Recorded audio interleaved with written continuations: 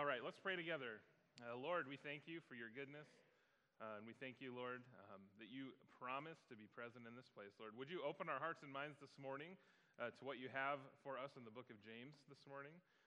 Lord, would you shine light in any dark areas in our hearts and minds and in our lives where we have room to grow, and room to repent, and room to seek your will for our lives. Lord, would we do and act as you have called us to do as the body of Christ. In Jesus' name. Amen.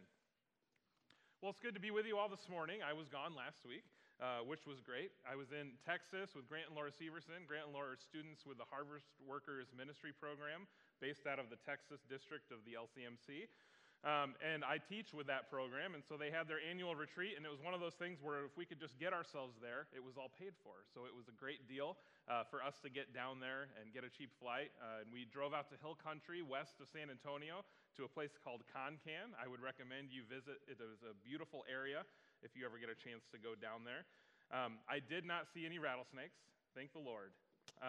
But there was one 6-foot one mounted, the skin of it was mounted on the wall in one of the houses we were staying in. And I said, no, thank you. I do not want to meet that one out in the wild.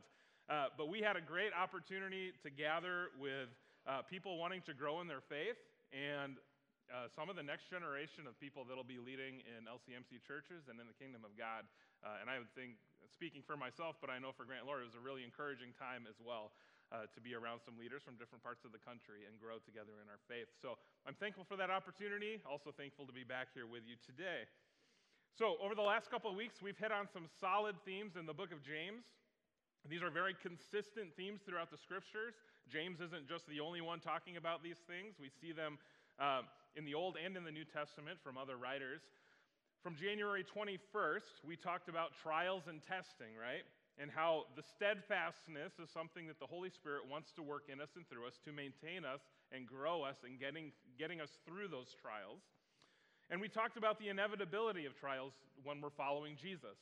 If we do something for the Lord, if we live our faith according to how Jesus calls us to live, and we meet some opposition and some resistance, N.T. Wright would say it's proof that something real and good is happening. So we should expect that. And then from January 28th, we talked about how God is the giver of wisdom and all that is good. How God is good, He is capable, and He is listening. So we can approach Him with that sort of faith and that sort of expectancy that God is good and wants what's good for us, that He is capable to address any need that we have, and that He is actually listening to us. He's not distant or far away. And last week, Allison preached on February 4th about hearing and doing God's word and how we cannot separate what we believe from what we do. In fact, we show what we believe by how we live it out and what we do. We know what we know to be true about God's word and His truth. It's something that is to be applied to our lives every day, not just held up here or here. It should be lived out. And we should be slow to speak, slow to anger, but quick to listen because the word of God is planted in us, and we see the benefit of that. So jumping into our text for today, James chapter 2, 1 through 13, this has to do with something that is pretty common in our culture and in our world today. It seems to be ingrained in our sinful human nature, and this is something called favoritism, or showing partiality. Favoritism. The most basic definition of this is when we value some people more than others. Right? When we value some people more than others. We might value them with our time or our money or our affection. And at the end of the day, showing favoritism is going to lift one person up at the expense of someone being belittled, right? And so this is something in our culture that we deal with, and we see it all over the place. Some examples in our world might be the treatment of the wealthy versus the treatment of the poor. That's something that James is specifically talking about in this letter to the culture there, which in many ways reflects the culture we have today. Maybe it's how the court systems work. Maybe it's how social media is used to fuel this versus this versus this. Even churches can fall into the trap of showing favoritism. And we had some good conversations about that in our Bible study earlier this morning at our adult education time. Now, this doesn't come as a surprise to us, right? Like that favoritism is an issue. I hope it doesn't. Maybe you have a pure heart and you look at everyone with the eyes of Christ to a T and you've never struggled with this. But if you're anything like me, it's easy to fall into this trap, and we've all been there. We've given our time to the people that we like more, or even if it might mean that some people that actually have more needs don't get their needs met, even though we could have provided for those. And we've silently, or sometimes even publicly, passed judgment on those people around us who might be different than us, or have more or less money than us, or have more or less talent in a certain area than us. There's all these ways that we categorize and we judge people. And James is getting right to the heart of it this morning in this text. So let's dig into this passage with a desire to grow. And in our actions, as we strive to honor Christ in all that we do, may that be something that we can take steps towards this morning. So starting with James 2, verses 1 through 4. My brothers and sisters, believers in our glorious Lord Jesus Christ, must not show favoritism.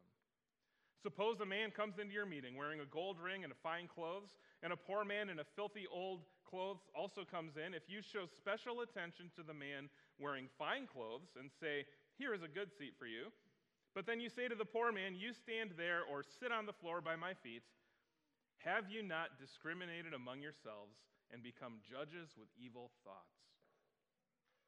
Now, this passage makes it clear. There's not a whole lot of depth of interpretation that has to go on with this one, right? You see the meaning.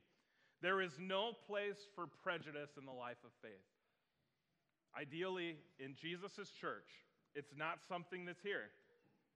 This passage completely rules out pulling social rank in church, and the sentiment that it shows about the sort of socioeconomic status is at harmony with many other Old and New Testament scriptures that instruct God's people how to live. Picture what James is writing about here. Picture this story in your mind. There's a small little house church meeting in Jerusalem out on the outskirts, and there's an apostle or a teacher or one of those early church leaders are there kind of to teach them and guide them and remind them of this gospel that they have decided to live for. And the leader of the house goes over to the person that is the best dressed and has the rings and the jewelry, like they mean something according to the culture and the society, and they invite them to come and sit on their right or on their left, at the distinguished seat maybe, as we see Jesus' disciples arguing about even in his ministry. And then those with the least visible wealth or the dirty clothes or whatever that looks like, they're going to sit in the back or they're going to stand in the back. Maybe there's not even a seat for them. Or, you can come sit at my feet like the servants do. This is what James is calling out. And I hope when you hear this, you're like, that just does not feel right. I hope that's what you're feeling. The wealthy are shown honor here. The poor are shown contempt. And James is writing that those who act in this manner, in verse 4 he says, they are judging with evil thoughts. They are judging in a way that is consistent with evil and sin, not in a way that is consistent with God's love and grace in his kingdom. So James is saying, hey, Christians are not to act this way. We're not to judge people this way, nor are we to show contempt to anyone that God created whom he loves.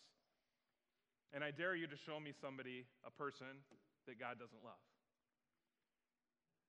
Now, there's a similar issue, a little more modern. Have you ever heard of pew rents? Pew rents. Raise your hand if you've ever heard of that. A couple people? Yeah. Okay, so did you know that even into the mid-20th century, 1950s, 60s, many churches and denominations practiced pew renting? Imagine if the seat that you are sitting in today was one that you paid X amount of money for the year to be able to sit in that seat. Now, you know why the front rows are empty, right? Because they cost more, right? And so you're all just trying to get the cheap seats in the back. I get it. I understand. Oh, you up here, you're rocking it. This was actually a thing practiced for hundreds of years in the Christian church. And I found evidence of it even happening in the 40s and 50s in some Episcopal churches. I found evidence in the mid-1800s that Lutheran churches were doing it. So it's not just the Catholics or this group over here. No, it was used by a lot of people that apparently hadn't read the book of James, right? So what happened was this is how churches would kind of force collect the tithes and the offerings to pay their bills or to pay for the building that you were sitting in. And the closer to the front you were, the more you paid for those seats. just like a concert or something where you want to be up front, to be more involved or right in the mix of it, or you want to show your status, which is what so many people use this for. It kind of makes my blood boil, and I'm really glad we don't do that. But this is an example how even something so blatantly against God's word can even work its way into the churches, which is why we have to know God's word and choose to live differently and live according to the truth, not according to the judging with evil thoughts that James is condemning here. So, continuing with verse 5, listen, my dear brothers and sisters, has not God chosen those who are poor in the eyes of the world to be rich in faith and to inherit the kingdom he promised those who love him? God has chosen to have it be this way. He's elected to have it be this way. He's made it this way. For some reason, the poor have a special place in God's economy. Those that the world kind of tramples on have a special place in God's economy. God's economy equalizes the world's systems, right? It equalizes it because none of the value is placed on the stuff or the wealth the way the world does it. All of the value is placed on who they know in Jesus Christ. And when you're part of Jesus' kingdom, all of this evil judgmentalism goes away for the sake of something better. Knowing Christ makes you rich in an internal sense. And that is what James is saying is important. And it seems so much easier for those who are trampled on by our culture to receive that good news, as it was in James's time and as it is around the world today. Most of the revivals happening in the Christian church across the globe are amongst the people whose lives look very simple and poor compared to ours. God has chosen to make it this way, and probably those people with nothing to gain on this earth look at the good news of Jesus for what it is and say, hey, I am rich eternally, and you can't take that away from me. N.T. Wright says that all human pride and all of our wealth, it pales in contrast to Jesus. And therefore, being in Christ as his beloved, that is the ultimate, eternal, permanent wealth. And James is saying, hey, this is what the church looks like. This is what it looks like. He continues in verse 6. He says, if you have dishonored the poor, or he says, you have dishonored the poor if you've acted in this way, is it not the rich who are exploiting you? Are they not the ones who are dragging you into court? Are they not the ones who are blaspheming the noble name of him to whom you belong? James is asking, hey, why are you honoring the people in the culture and the society that are oppressing most of the Christian church, which are the poor people of that time? And there's a little more history to that. It's been happening a long time. This has been happening in the Old Testament too, where the rich were using the court system, and they were using their authority or their politics or their connections or their means to sort of take advantage of the poor. So, for example, you have the wealthy over here. They see a field over here that they really want to farm for themselves, and there's some poor people that own that field. They might find a false charge or some bogus claim to use the court system to take that field away from the poor and have it be theirs, and then they probably wouldn't even be paying for it in the end of the day. This is how the wealthy were oppressing the rich. This is how the wealthy were oppressing the poor, and this is something that we see all over our culture in many different forms today as well. As we know, money talks. And so James is saying again, if you are serving this wealthy, well-dressed guy in your church setting more than you are serving the poor person who has tattered clothes, why are you doing this? This is not how God looks at people. This is not how Jesus looks at people. This is not the good news which you have received and chosen to live according to. Verse 8, if you really keep the royal law found in Scripture, love your neighbor as yourself, you are doing right. But if you show favoritism, you sin and are convicted by the law as lawbreakers.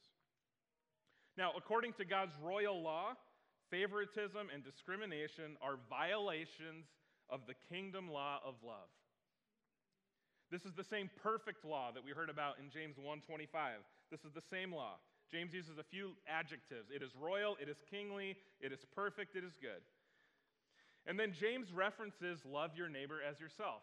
Most of you have heard that phrase before. Jesus talks about that. In Matthew 22, 36 through 40, I'm going to read that passage for you. somebody is asking Jesus, "Teacher, which is the greatest commandment in the law?" Jesus replied to them, "Love the Lord your God with all your heart, with all your soul, and with all your mind. This is the first and greatest commandment, and the second is like it. Love your neighbor as yourself. All the law and the prophets hang on these two commandments." So James is reiterating the teaching of Jesus from the Gospels. Jesus, his brother, says, love your neighbor as yourself. This is like the apex, the pinnacle, the top of God's kingdom rule, right?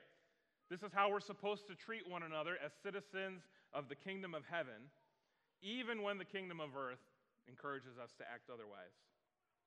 Favoritism is the opposite, it is the antithesis of this command to love one another.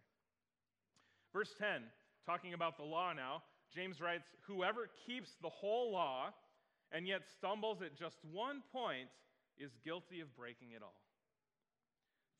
For he who said, 'You shall not commit adultery,' also said, 'You shall not murder.' If you do not commit adultery, but you do commit murder, you have become a lawbreaker." So the law is a whole thing in and of itself, right? That's how the Bible talks about the law, and that's why we read in the book of Romans when Paul writes, "All have sinned to fall short of the glory of God." If there's one little piece of the law that we break, we broke the law. It's not like if you get a speeding citation and you get found guilty of just the speeding citation. If you got a speeding citation and then you were found guilty of capital murder, that's what he's talking about. The law is this thing. Breaking one piece of it breaks the whole thing. And so it is our sin of breaking the law that separates us from God, which is why Jesus cares about all of those things that he wants to bring grace and forgiveness to in our lives. Jesus upholds this in Matthew 5:18. He says, "Not one iota will pass from the law until all is accomplished."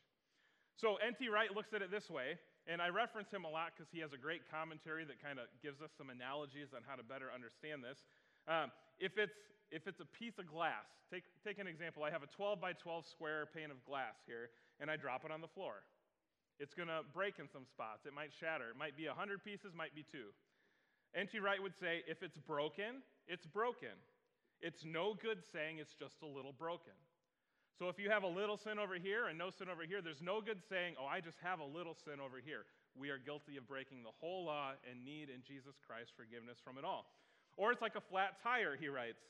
It's either flat or it isn't. It isn't just a little bit flat. Or an example from my own life. Allison's laughing because she knows what I'm going to say. If I have some cold symptoms, just like mild cold symptoms, I will say, "Oh, I just have a touch of a cold." Right? Does anyone else use that phrase? Oh, it is just me. Oh, we got somebody. Thank you. I don't know where I picked that up, but if it's not a bad cold, I will say, "Oh, I just got a touch of something." And Allison will remind me, if you have a cold, you have a cold. Call it what it is, right? And so I always say now that I have a touch of a cold just to make her smile. But we have that mentality, right? We're always downplaying the reality or the truth of what has happened. And so if we have a sinful behavior over here that is against the life that Jesus has called us into and the grace that he's called us into, we tend to compartmentalize that and say, we're really good here. We just need to work on this, when in fact, our whole life needs to come under the authority of Jesus Christ. So what James here is saying, there's no use for the Christian to drive on the flat tire of social ranking or judging based on socioeconomic status when we have at our hands the full inflated tires of loving our neighbors as ourselves. The kingdom of God is so much better to do that. And if we drive on that flat tire, if that's what we choose to do, we're breaking the law of God's love and grace. And so we need to repent of that. And we're accountable to not just to that little bit of the law, but to the whole law. Verse 12, James writes, "Speak and act as those who are going to be judged by the law that gives freedom, because judgment without mercy will be shown to anyone who has not been merciful. Mercy triumphs over judgment." James says to speak and act. Like we heard last week, act according to the word of truth. Apply it to your life. Don't just listen to it and then walk away. True freedom that he's talking about here is the ability to obey God and do what pleases him. Oftentimes, we think that freedom is the ability to do whatever we want, but that leads us into bondage. That leads us into chains. True freedom is the freedom to obey God and do what pleases Him, which is what we were created to do, friends. It is our hardwired purpose in life, including being free from sin through the grace that we experience in knowing Jesus Christ. So if you're guilty of breaking that whole law, there is freedom in Christ Jesus, there is grace, there is forgiveness. And James alludes here that when we show no mercy to others, that's going to come back on that person as they stand before God. It's one of those fear of God thoughts in the scriptures, right? Now, James is writing to Christians. He knows that they've already received the gospel, and he's not worried so much about their theology here as to how they're acting according to this good news, right? But somehow it seems that this mercy that we fail to show others, we're not living in the way that's consistent with Jesus when we do that. And God wants us to think about that and take that seriously in how we treat other people.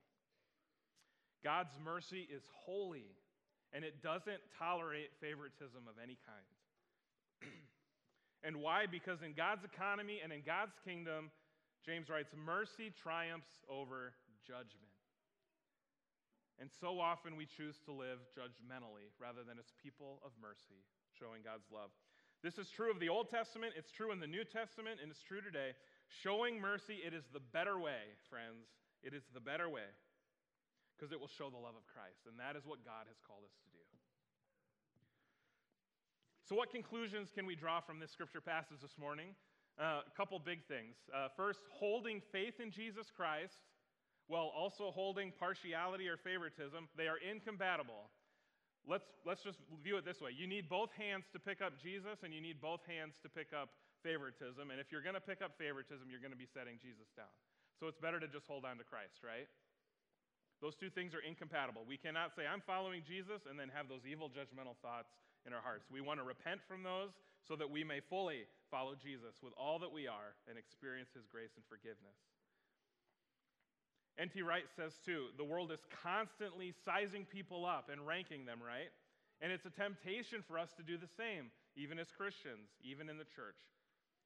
Well, here's the thing. God's church is one where Jesus has leveled the field according to His grace and love. His grace, His love, the faith in Jesus Christ, that is now the definer of what is wealth and what is rich and what is status. Jesus plus nothing, right? And then the last thing I think we can think about as we reflect on our own lives, how can we live in a way that doesn't feed into this favoritism that the world loves? How can we live in a way that honors Christ and what He desires for us? And three simple things, I think, for that. The first is that we remember our own place. We remember who we are. And most of you would say, hey, I am here because I am a sinner in need of a Savior, right? We've recognized that we have sinned and fallen short. We've heard this good news that Jesus is the Savior, the forgiver of sins, and the grantor of eternal life, and we want more of that, right? So remember your own place. You have been and are a sinner until Jesus returns. But you're also redeemed, and you have hope, and you have life, abundant life to live according to, which is our witness to the world around us, and you are a beloved child of God. So that can be your first foundation. The second, if you're struggling with this, remember that the person that you are judging, or the group of people that you are judging or showing favoritism for or against, they are also beloved children of God, even if they don't know it. They are also in need of Christ's love just as much as you are in need of Christ's love, and they need His grace and forgiveness just as much as all of us. We both have the same sin problem, and the same eternal solution is available to us through Jesus Christ by grace through faith. And then the third thing that we can do to work on this in our lives is we learn to live according to the Spirit and the truth. God's word, His truth, it grounds us in His principles, His values, and His heart. So the more we know of it, the more it will change how we live as we act accordingly and put it into practice.